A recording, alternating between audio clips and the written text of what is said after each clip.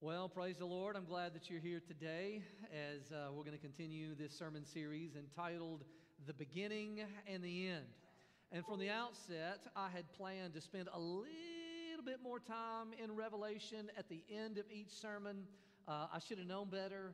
I haven't been able to quite spend quite as much time in the book of Revelation at the end of each sermon as I intended, but let not your hearts be troubled, because tonight at 5 o'clock, Pastor Rick is going to start preaching through the book of Revelation. And somehow, by a work of a miracle, he's going to be able to do it in 5 weeks. If he can do that, that'll be great. So today, I want to talk about marriage. In previous weeks, we've looked at the creation of the world.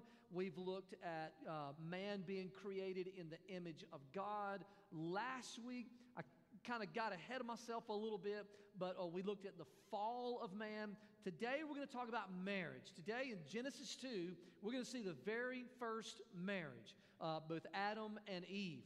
And we're going to find, when we look at what we're going to see today, we're going to see a design for marriage.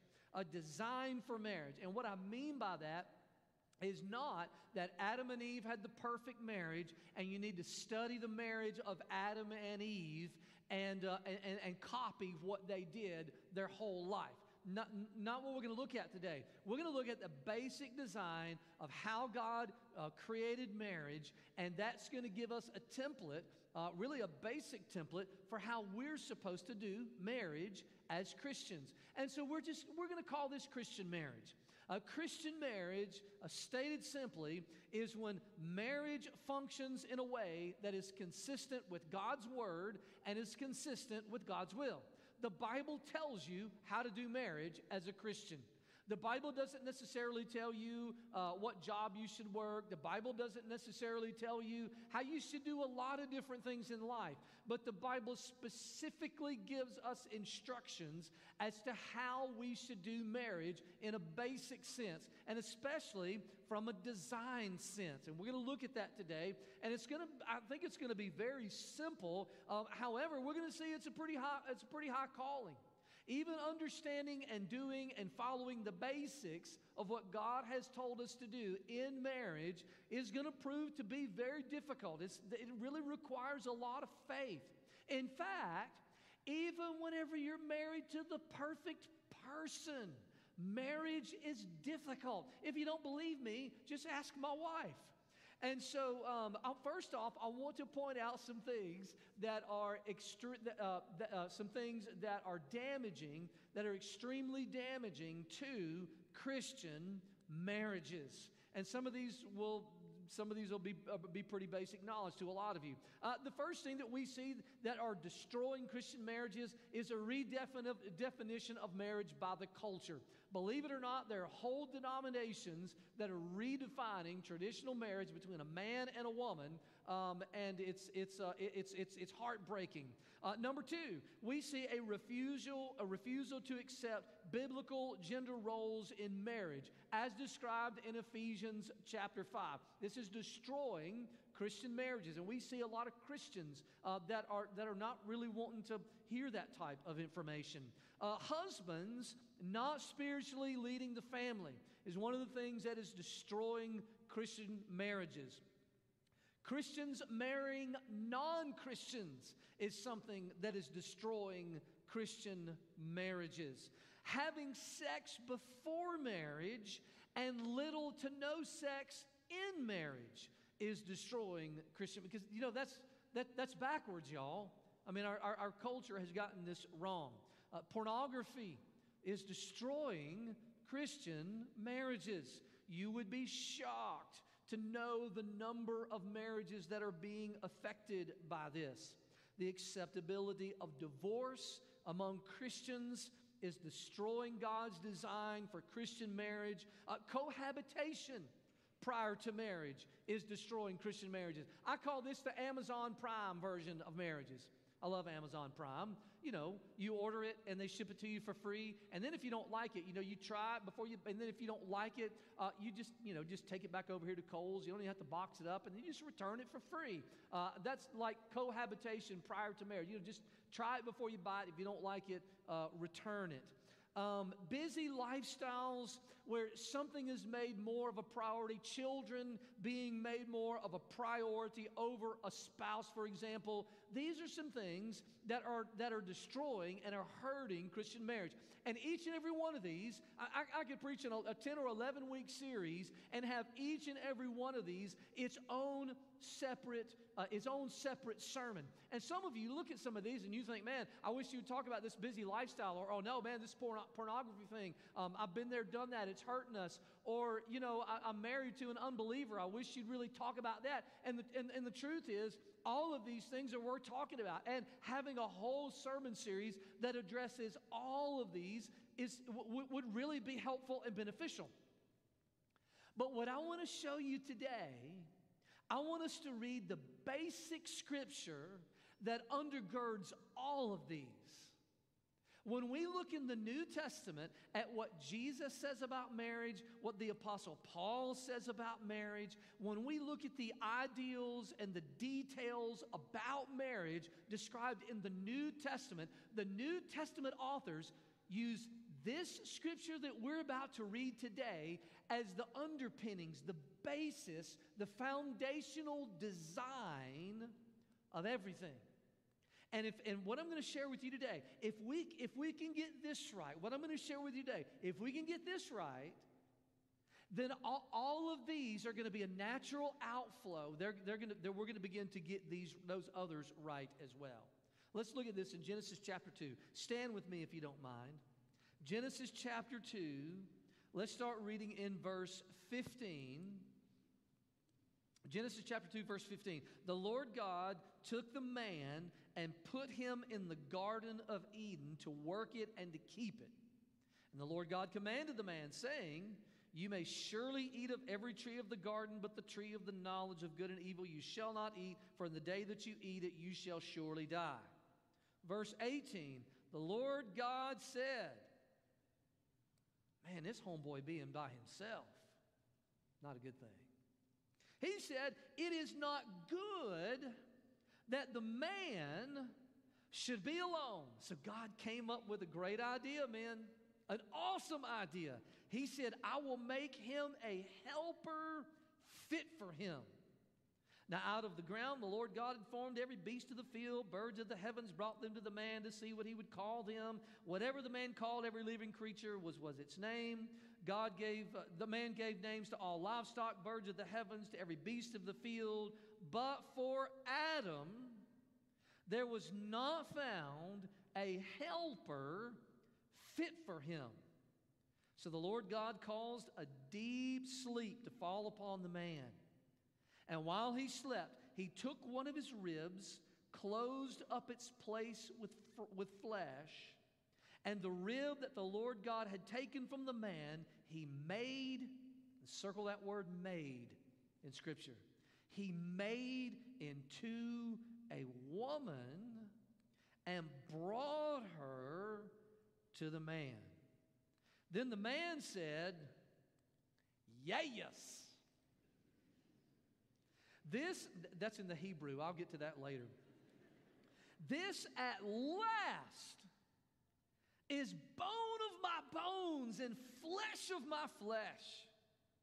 She shall be called woman because she was taken out of man. Therefore, application for all of us, therefore, a man shall leave his father and mother and hold fast to his wife, and they shall become one flesh. And the man and his wife were both naked, and they were not ashamed. Father, today I pray that you would help us as we learn about this critical relationship that most all of us at some point in our life will have, this marriage relationship. Lord, speak to your people. Speak to them through your word. May your Holy Spirit be present. In Jesus' name, amen. Thank you. You can be seated. You know, I remember years ago when I had my own bachelor pad. For those of you young folks around here, I don't know if y'all call them bachelor pads anymore. You call them cribs. I don't know what the name is now, but I lived as an adult for 9 years unmarried. 9 years I lived as an unmarried adult and had my own place. At first, it was just a 500 square foot apartment, and I loved it. And I eventually got a bigger apartment, but one day it occurred to me, why do I want to keep throwing my money away on rent? And so I decided to buy a house. It wasn't an expensive house or anything like that, but it had 1,800 square feet just for me. An 1,800 square foot bachelor pad. Me and another friend of mine used to always say, we're going to be bachelors until the rapture. And then Kelly came along, and of course it was bone of my bones, flesh of my flesh type of commitment, and she took over the bachelor pad. And now, I got a doghouse that she sends me to, but don't really even, I guess I got kind of a man cave, maybe the garage, whatever. But this is kind of the position that we find our first man in. Adam had a killer bachelor pad. He had the Garden of Eden. He had it all to himself. This was a world without Eve. This Garden of Eden was exquisitely beautiful, a picture of life and comfort and beauty and riches and perfection and provision, a great habitat with beautiful landscapes, a cache of precious stones, plenty to eat, rivers of abundance. Man in paradise is basically what we see. He was given a good job by God. He managed everything that the Lord had created to him. The Bible says God put man in the garden to work it and keep it. This is really a picture of safety and security and perfection and fellowship with God. A perfect world for our bachelor man, but there was something that was missing. There was something that was not good in Adam's perfect world. Now, in Genesis chapter 1, the scripture says God did something and it was good. God did something else, it was good. God made light, it was good. God made the vegetation, it was good. Genesis chapter 1 talks all about all the goodness that God had done over and over. God would do something. He said it was good. It was very good. And for the first time ever in Scripture, through divine declaration, God looks at bachelor man in this perfect world, and he says it is not good for him to be by himself, without a partner, without a helpmate. I think we can all agree that it's not good to be alone. It's not good to be by yourself. It's not good to be lonely. It's just not good. Now, let me take a quick, I got to make a quick comment. There is a theology of singleness that we see in the New Testament for missional reasons and for kingdom purposes. That's a different sermon for a different day. Today is about marriage. And so what God does is God makes a helper for Adam. We see 2 times in the scripture, God talking about Eve, who he created. He talked about this helper. He said, I've got to make a helper fit for this boy. He's just not going to make it. He needs a partner. He needs somebody that's going to come alongside him.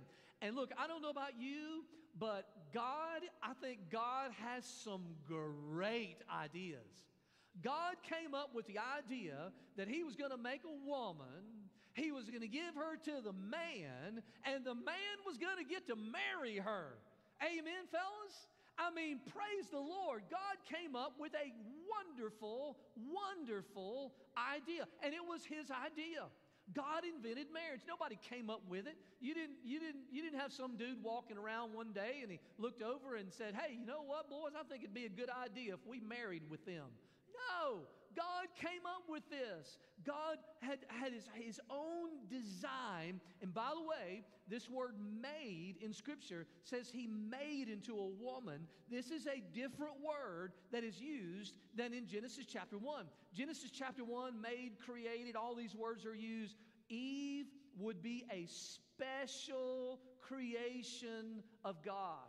For the very first time in the Genesis narrative, we have specific information about how God made something, about how God created something.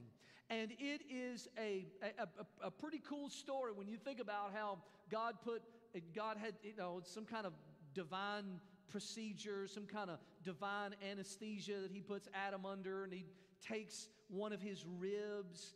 And we see the creation of Eve like this crown of creation, like almost as if it's God's final astonishing work that he makes Eve, as if she is like this crescendo of everything that God had made. I mean, the very essence of saving the best for last. That's the picture that we get of this creation of Eve. And God takes this wonderful, exquisite, beautiful creature that he had made, his crowning work, and like a father walking his daughter down the aisle, he brings her and presents her to the man. But there is a purpose behind what she has created. There's a design in here that we have to understand, and it's centered around the word helper. Helper. We see it twice in this passage. The word helper, the Hebrew word, is ezer kenegdo. How about that for a Hebrew lesson for you? Ezer kenegdo. Okay, ladies, I want you to say this with me. Say ezer kenegdo. All right, try it again. Ezer kenegdo. All right, so some of you out here, going to seminary or in seminary, been to seminary, you know more Hebrew than I do. But for most of us, this might be the extent of our Hebrew proficiency right here. Ezer kenegdo. What this means is not just any kind of helper, but a suitable helper. Not just an okay helper, but a helper that is fit for him. And so the King James Version calls it a helpmeet. Some of your translations might use the word helpmate. Now this is important because Eve, in her relationship with Adam, she was designed to be this for him. And this is a basic principle of what we see about marriage. It begins here, it's expanded on in other parts of the Bible, especially the New Testament, that the wife is to be a helpmate to her husband. This is not a subservient role. We don't see that anywhere in the Scripture, that she is somehow less than Adam, or she is somehow made in a subservient role. This is a relational role that she has with him and him only. And this is not so much about traditional homemaking as it is about a God-designed helpmating that she has. She was designed to do this. This is a complementarian type of relationship. I use that word very specifically and very carefully because complementarianism, to describe our view of marriage as we comprehensively look at all of the Bible, complementarianism is what we believe. You can look that up and study that sometimes later. Ladies, for now, this is to be your heart attitude towards your husband. This is how God designed you as a Christian wife in Christian marriage. This is what God expects. This is what He is looking for from you spiritually in your marriage, in how you relate to and feel about and have a heart attitude towards your husband. Now hear me clearly, ladies. This is not something that you do with every man. You do this with one man, and you get to pick him out. And my suggestion, ladies, let me talk to this section right here. Let me talk to all the single ladies right here, all right? My suggestion is that you choose very, very carefully. Choose very carefully. Because whatever direction he's going in, don't count on that you're going to somehow, don't missionary date. Don't count on that somehow you're going to change him. You choose someone, you ask the Lord, God, who is it that you want me to assume this responsibility with? Pray and ask the Lord and choose wisely. Now listen, this view, let me just go ahead and say this. This view that I'm giving to you today, and the complementarian view in particular, is seen as very misogynistic and chauvinistic and patriarchal. But when I read Genesis chapter 2 and I read how God designed Eve, to me, what we see in the Genesis narrative is the most exalted view of womanhood the world has ever received. And only God could make it this beautiful. All right, now what about Adam? What is his reaction? What is his role? What is his responsibility? Adam expresses, there's an expression that comes out of Adam's mouth. It emanates from Adam's heart whenever he saw Eve. All right, and I told you I was going to help you with the Hebrew expression of this. He said, bone of my bones and flesh of my flesh, okay? Now, let's learn a little more Hebrew. All right, Adam, what came out of his mouth and what came out of his heart, if we look at the original Hebrew, what he says is he says, woo! Or, like I said before, just simply, yes. He said, this is bone of my bones, flesh of my flesh. This is how he views her, how he sees her, and says everything, listen fellas, says everything about how he is going to treat her and how he is going to relate to her and how it is going to be a loving, cherishing, nurturing relationship that he will never, never, ever break.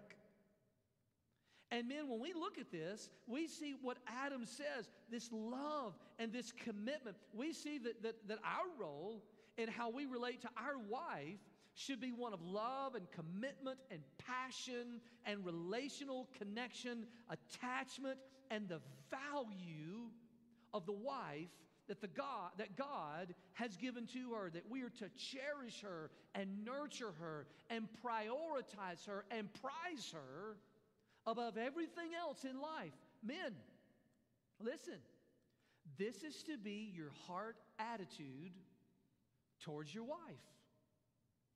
This is the heart attitude of a Christian husband in a Christian marriage. It is what God expects of you.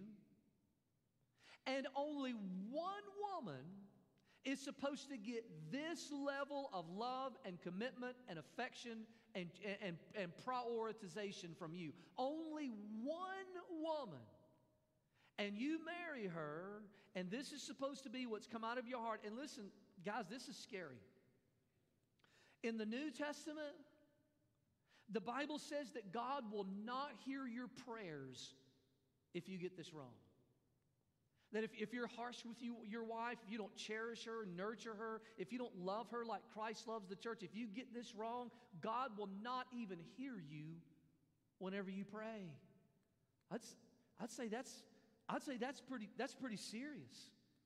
And when we look at these two building blocks of design, how the wife is supposed to have a heart attitude and relating to her husband in a certain way, and how the husband is supposed to have a heart attitude and relating to his wife in a certain way, what we're left with is we're left with a marriage commitment that I just call indissoluble. That it should not be dissolved. And this is kind of the third building block that we see. We see, therefore, a man shall leave his father and mother and shall hold fast or shall cleave to his wife. Leave and cleave is the way we typically describe that. Leave and cleave.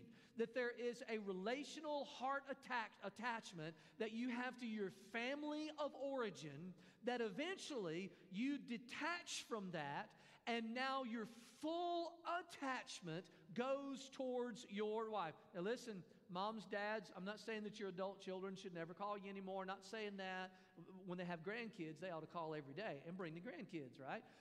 But this means that there's a priority of the relationship from both spouses that supersedes every other relationship in life. Listen, this verse right here, when Jesus gave his definition of marriage, a man and a woman, he used this verse. When Jesus talked about not divorcing, when Jesus talked about not lusting, he used this verse. When the Apostle Paul gives his view of sexuality and his sexual ethic, the New Testament writers, and Jesus being central among them, uses this verse as his basis text, where he gets the basis ideas about marriage. Marriage is an unbreakable union where there is physical oneness. You see, when God brought Eve to Adam, it wasn't the Amazon Prime version. He didn't say, hey, you know, Adam, I got this. I can always make another. If you don't like her, I can always make, you got plenty of ribs. No, this was an unbreakable commitment. And Adam and Eve had all sorts of problems. I mean, they had all sorts of problems in their marriage. Think about it. One of their kids murdered one of their other kids. I'd call that a bad day in a family. And certainly a bad day in a marriage. They had some work issues. All right, Adam had this great job, no thorns and thistles, but then they sinned, and now God said the work's going to be harder. You're going to have pain in childbirth. By the way, parents, you don't just have pain in childbirth, you have pain so they turn teenagers too, just so you know. They had some situational, I'm just picking on you teenagers, I love y'all. They had some major situational issues. They had to relocate. Remember they were kicked out of the garden? They had all kinds of problems. They stayed married for 930 years. There's no way Kelly Parkinson would put up with Scott Parkinson for 930 years. But somehow Eve was able to pull it off with Adam. Now, you're like, now what? What? Yeah, that's a different sermon for a different day. Why people lived for a long time. So these three things, these are so basic. Three basic building blocks of God's design for marriage. Here they are. Three basic building blocks. The Christian wife relates in a Christian manner towards her Christian husband, which means that she sees herself and views herself as a helpmate to that man, just him. And then the Christian husband loves and cherishes and nurtures his wife on a level that supersedes everyone else and everything else in his life. And then together, they are faithful, physically faithful, and committed to stay in the marriage for life. Now, those of you who have been married for any length of time know that this is extremely difficult. Just this basic design, just looking at how, and let me just tell you this. There's a lot of you who don't agree with me. There's a lot of you who do not agree with me about the role of man and the role of woman in marriage. I guarantee you, I'll probably get some emails. Well, Pastor, what about this? And, Pastor, what about that? It is my experience that conservative, Bible-believing Christians don't want to embrace Christian marriage. Listen, parents, teach this to your little girls. Teach this to your little boys. Do what you can to model it. Sunday school teachers, teach this to our children in our kids' ministry. Start them in preschool. Teach this to Christian kids. We need to embrace Christian marriage. I guarantee you, if you look at the majority of problems that we have in marriage, many of which I stated at the beginning of this sermon. You think about your own marriages and the problems that you have. I guarantee you that the vast majority of them, they flow back to in some kind of way in your marriage, or you as an individual, as a wife or as a husband, have not embraced just the basic design of how God made marriage. Most all of it can be traced back to that in some type of way. Seems basic, but it's really hard. It's really difficult. And if you want to have a Christ-centered marriage, the most critical thing is not your relationship with each other. The most critical thing is your relationship with Jesus. You see, Christian marriage requires Christ. Christian marriage requires discipleship. Christian marriage requires discipleship. It amazes me how people think that marriage is all about relationships. And to a certain extent it is. But Christian marriage is about discipleship. Christian marriage is about saying, God has expectations of me. I am a disciple of Jesus, and that discipleship plays out in how I relate to my wife. And the wife says, I'm a Christian woman first, and I'm a disciple, follower of Jesus. And that discipleship plays out first and foremost in how I relate to my husband. Christian marriage isn't about human relationships. It is about your divine relationship with Jesus. You focus on that, and then you can focus on these basic design building blocks, and the rest you can work on, and the rest you can work out. You're still going to be sinful. You're still going to be flawed. You're still going to make mistakes. All of us have. I guarantee you, every Christian husband right now is being like, oh man, I have not lived up to my part here lately. And all you Christian ladies are like, maybe I hadn't been doing as good of a job with that either. Listen, we're all flawed. We all fail. The point is to embrace God's design and say, Lord, this is who you created me to be. This is who you created me to be in marriage, and I will follow you and obey your commands in my marriage. So, what about in heaven? I mean, what verse of Scripture could I possibly go to in Revelation to talk about marriage? Because I've been trying to do that. I've been trying to compare the opening verses of Genesis with the closing verses of Revelation. Wow, this brings up all kinds of questions, doesn't it? Will I be married in heaven? Jesus said it's going to be different. Jesus said you're not going to marry or be given in marriage in heaven. And he made a curious statement, said something like, we'll be like the angels. I got a lot of questions about that. And it's funny, Kelly and I have talked about that before, like, are we not going to be husband and wife in heaven? I mean, it brings up a lot of questions. But there's not going to be marriage in heaven like you and I have marriage here on earth. It's going to be different. But there will be a marriage ceremony in heaven. There'll be one marriage ceremony in heaven. And we read about it in Revelation chapter 19, verse 6 through verse 9. And it talks about the marriage supper of the Lamb. You know, heaven is all about our relationship to God. We want to focus so much on our human relationships. Oh, I can't wait to see Uncle Jim when I get to heaven. I can't wait to see my granddaddy whenever I get there. I can't wait to, be in heaven with my family and my kids and my wife and my spouses. The picture that we see in heaven is that it's all about our relationship with Jesus. It's all about us as the bride of Christ, joining in union with Jesus.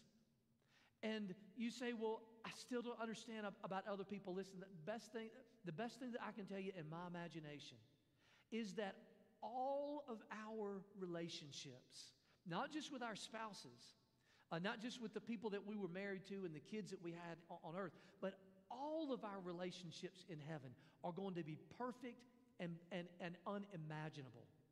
That we're going to have such a connection with each other, with everybody, that it is going to be so wonderful, it is going to be complete bliss, and it is even going to supersede even the best of relationships that we could possibly imagine here on earth. That's the best answer that I can give you. But I know that this is a marriage supper that I want to be at. I know that this is a place where I want to be in eternity. And I don't know what might be on your heart today, but I think we need to offer prayer to God.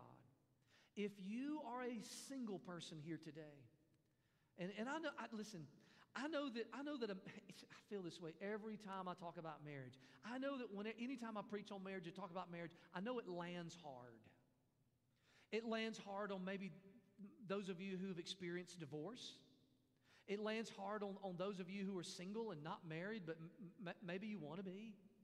It lands hard on you even if you've been recently dating and you've ended a relationship, or maybe you're married to a non-believer, or maybe your husband's looking at pornography.